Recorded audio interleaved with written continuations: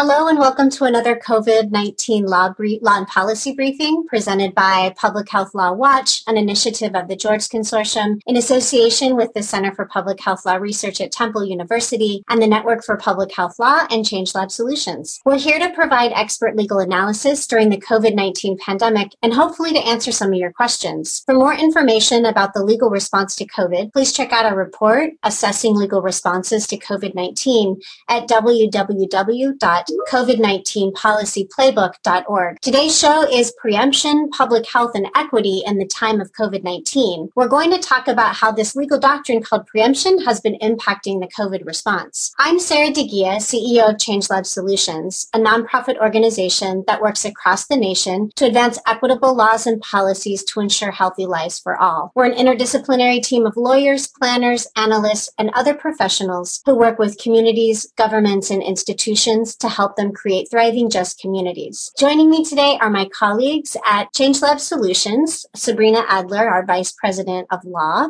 who works on our legal strategy across the organization and has worked on issues on childcare and early childhood, commercial tobacco control, and preemption. And we're joined by our friend and collaborator, Kim Haddow, who is the founder of Local Solutions Support Center, a national hub that connects, coordinates, and creates efforts to counter state preemption and strengthen local democracy. Kim has worked as a reporter and news director of an all-news radio station, a media consultant for political candidates and causes, and as a strategic media consultant for nonprofit organizations. Welcome, Sabrina and Kim. Thank you. Thank you, sir. Sabrina, let me start with you. Can you tell us a little bit about what preemption is, why it's important, and how it affects public health and equity? Sure. Thanks, Sarah, and glad to be here. As many of the folks listening to this probably know, preemption is a legal doctrine, and it's one that allows a higher level of government to limit or, in some cases, eliminate the power of a lower level of government to regulate around a specific issue. So according to the U.S. Constitution, federal law always takes precedence over state and local law. And similarly, if local law conflicts with state law, then the state law would take precedence generally in that case. So depending on the type of preemption, it can result in lower level governments being prevented from passing any laws on a certain topic or in a policy realm, or it can be more specific and around passing certain types of laws within that realm. When it comes to preemption and its relationship with equity, I know we're going to explore that theme throughout the briefing. So I'll just, as a starting point, say that if preemption is simply a legal tool, it's not inherently adversarial to public health or equity or good governance. And there are instances in which state and local governments enact harmful policies or fail to address systemic injustices, and then preemption can be used as a targeted tool to counter those actions and promote fairness and equity. So for example, here in California, we see that play out in the housing space where the legislature preempts some local action with the goal of producing more affordable housing. But more recently, the vast majority of state level preemption we're seeing is really problematic and likely to harm health and make inequities worse. And I'm going to let Kim dig a little bit more into that, and we both will, I think, over the course of this conversation about how problematic that's been and what we've seen of late. Yeah, Kim, can you share what you've been finding in terms of these shifts that have been happening across the nation before COVID-19, and then how it's directly affected state and localities' ability to respond to COVID? Sure. So, what we are looking at now and have been looking at it for over the past decade, for the last 11, 12 years, is really what we call new preemption, where it is a tool, as Sabrina said, but it's now being used aggressively to limit local policy making, particularly in areas against racial equity, economic equity. It's being used across a much broader of policy areas than we've ever seen. Everything from, technology to environmental protection to working, conditions of employment. And so we have seen it used aggressively. We have seen it used in the last decade with increasing punishments, both for cities and for elected officials. And it's incredibly broad and sweeping. So these aren't narrow applied laws. These are, we want to get local governments out of the business of business regulating. It's being driven traditionally by industry, who doesn't like to be regulated. It's also being driven by, as Sabrina said, folks who don't want regulation, right? And who think that cities go too far in regulating. And unfortunately, the way that works out and plays out is that Often this preemption is put in by legislators that are overwhelmingly white and male, and consequence, particularly on cities that are led by Black and brown leaders. And so this has a disproportionate effect on people of color, women, and workers' wage jobs. And just for example, think about these policies that were in place before the pandemic, what populations would have helped, and now who they have hurt because they weren't when COVID hit. So we're looking at paid sick days, which is now in 23 states. We're looking at minimum wage, where localities have had to go in and figure out how to give more money to frontline workers and emergency and essential workers. We're looking at broadband. If you wanted to look at a preemption, which is in place in 22, that had an immediate and direct negative effect, particularly on people of color, people of low wage income brackets, it's broadband. No telemedicine, no school, no work. That lack of connectivity disproportionately and directly affects, those marginalized communities.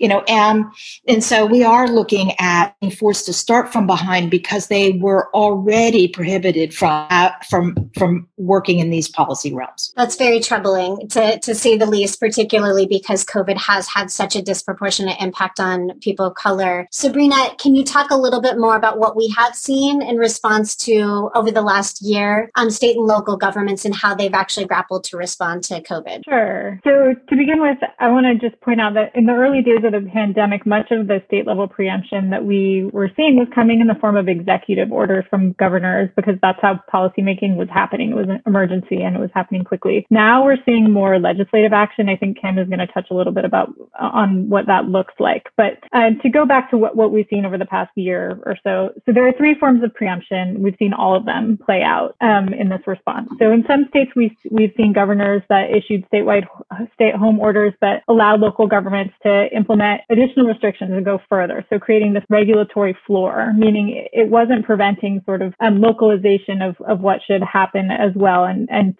localities from taking additional action. So take Louisiana, for example, where the governor specifically allowed New Orleans, the biggest city there, and one that's also home to the state's largest Black population, to lift and impose its own restrictions based on what was happening on the ground there. But I would say that approach, that collaborative approach, has not at all been the norm. There are many more states, Arizona, Florida, Georgia, Mississippi, South Carolina, it could go on, among others, where the statewide stay-at-home orders established a ceiling instead. And so they actually prevented local governments from imposing stricter requirements. So in Arizona, for example, the governor issued an executive order that prohibited any county, city, or town from issuing any order or regulation that restricted people from leaving their home due to the public health emergency. And in Texas, we similarly saw that the Attorney General actually sued to stop El Paso County, Travis County, Austin, other governments from imposing shutdown orders, masking orders, etc. In other states, there were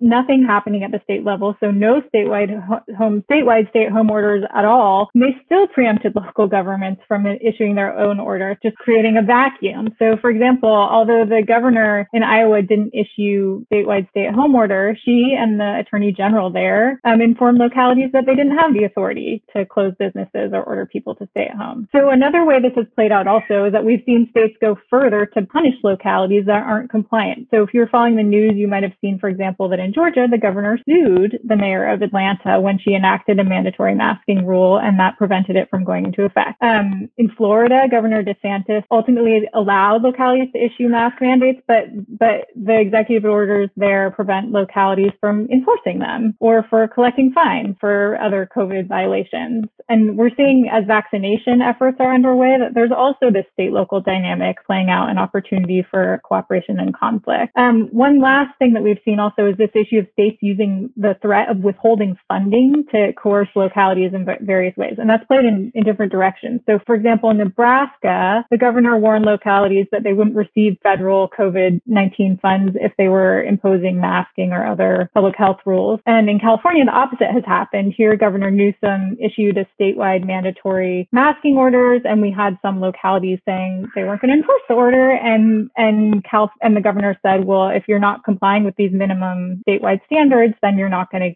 you're going to be ineligible for the $2.5 billion in state aid that we have for local governments here. So that has also played out in other states, Illinois, New Mexico, North Carolina, Sabrina, et cetera. We've seen this issue of threatening to cut funding or withhold funding or take legal action. So, Sabrina, can I stay with you for a minute and just talk a little bit more about what are some of the effects that preemption is having? Like, can you talk even more so about kind of the racial, socioeconomic, and other inequities that you're seeing? Because, Kim, I want to hear from you in terms of thinking about how do we move from response to recovery, but I'd like, Sabrina, for you just to kind of pull out a little bit more of the examples of how this is really targeting, for example, some of how it's perpetuating some of the inequities we're seeing play out at the local level. Sure. So, I've said this already, I'll say it again, but within the context of COVID and more broadly, preemption is most often standing in the way of governments that want to develop innovative solutions. They want to advance health equity, improve health and well-being, and they are not able to. And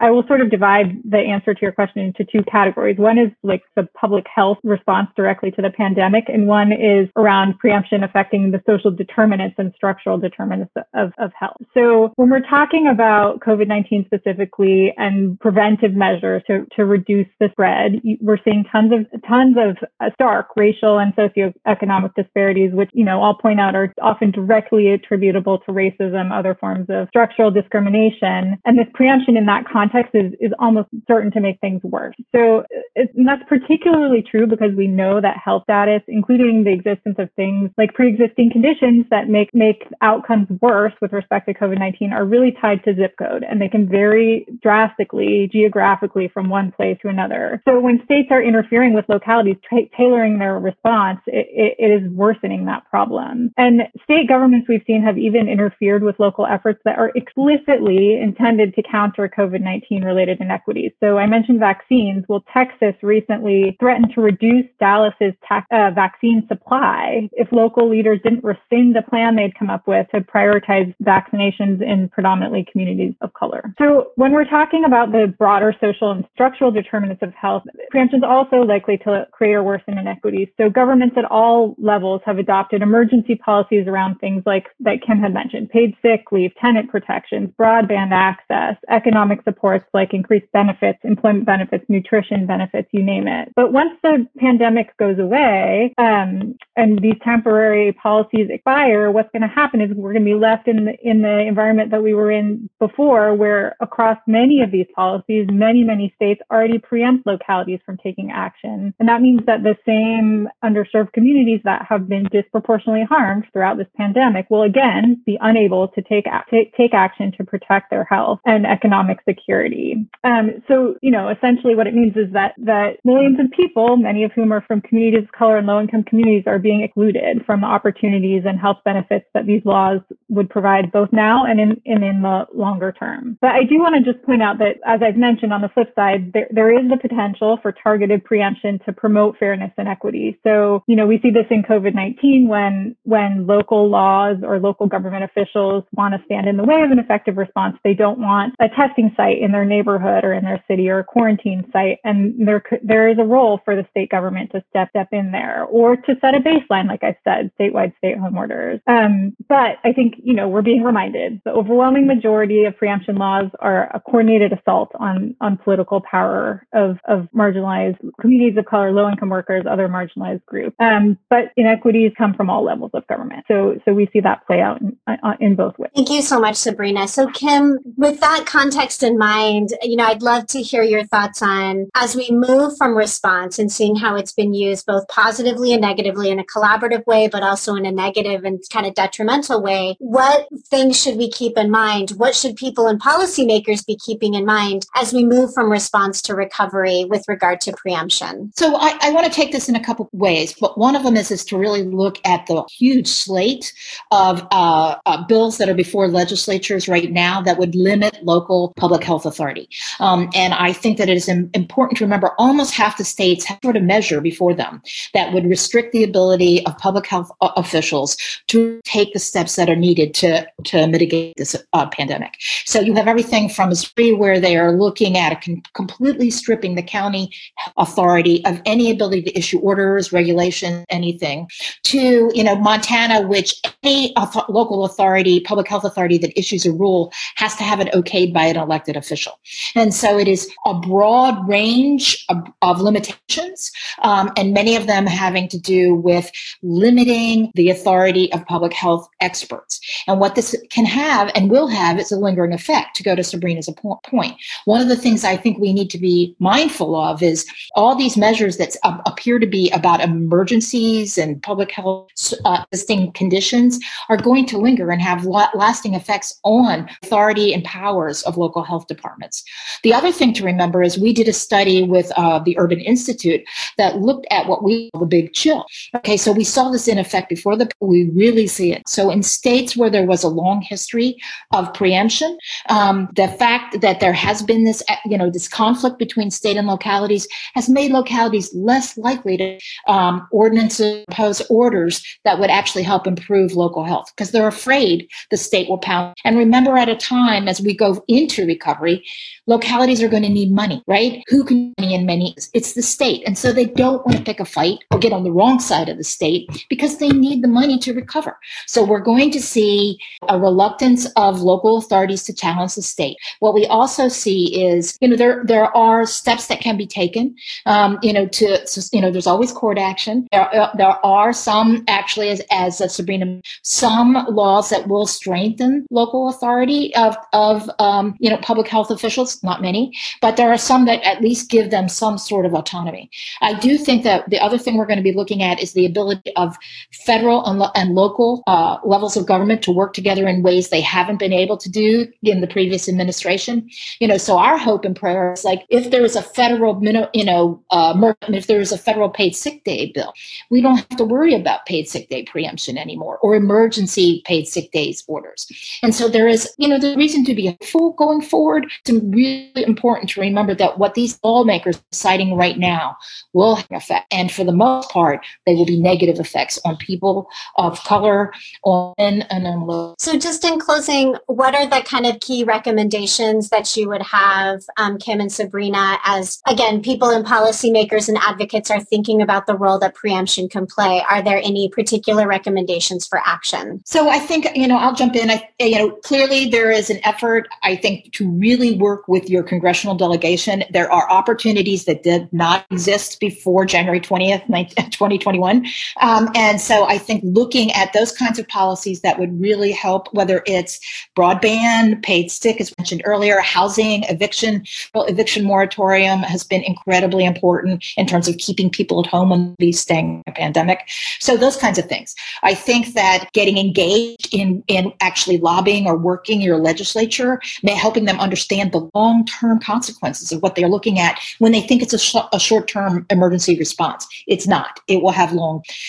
Sabrina, I don't know if you want to jump in and add anything to that. No, I was just to build off what you just said. I think of particular interest is that there's many things of particular interest. It all is, but an emerging issue that I would say folks should keep an eye on is this redefining of public health authority and at what level and at what level. It's not just about levels of government. It's also about which branch of government, which is, a little outside preemption, but we're talking about who has the power to make decisions here. So it's the same. The parallel issue is going to be really important to watch and pay attention to, because like all of these things we're talking about, they could have really long lasting effects. I would say one thing that's encouraging that we're starting to see in lectures is that people recognize how important broadband is and access to internet. And so we are starting repeal bills. And we ask you, if you're where it's preempted and 22 states have some form of block obstacle to municipal broadband development, really, there has never been a time when it's more important to have access to the internet. Look what happened. Look at what has happened to telemedicine during the pandemic. Even just as public health, context, really important. So these repeal efforts are something we should also really support. I think one last thing that I will say is that I think similarly, people are grasping sort of the role of local government in a way that they may not have before, because they're seeing what it's doing happen on a daily basis. And that could cut in both directions, I think. But I think that represents both an opportunity and a challenge. Mm-hmm. And what I'm also hearing is just understanding what is preemption, how what it can be used for, that it can be used for good. It also can be used to harm and get in the way, and just to keep educating people and understanding what are the ways around it, or how can we work with this doctrine as we're going forward. Well, I want to thank my guests so much for for being here today and sharing your knowledge and your wisdom with us. We really appreciate it. I want to thank everyone else who are all of our listeners today. The briefings, as a reminder, are posted at noon every Tuesday and Thursday, and you can find them at Public Health Law Watch YouTube channel, or posted on Twitter at PHLawWatch, hashtag COVID Law Briefing. You can also use that hashtag for any questions or comments that you have in response to the briefing. The shows are archived by the Week in Health Law podcast at www.twihl.com. Our COVID-19 law and policy briefings are produced by Faith Kallick and Bethany Saxon. We'll see you next time. Please stay safe. Thanks again.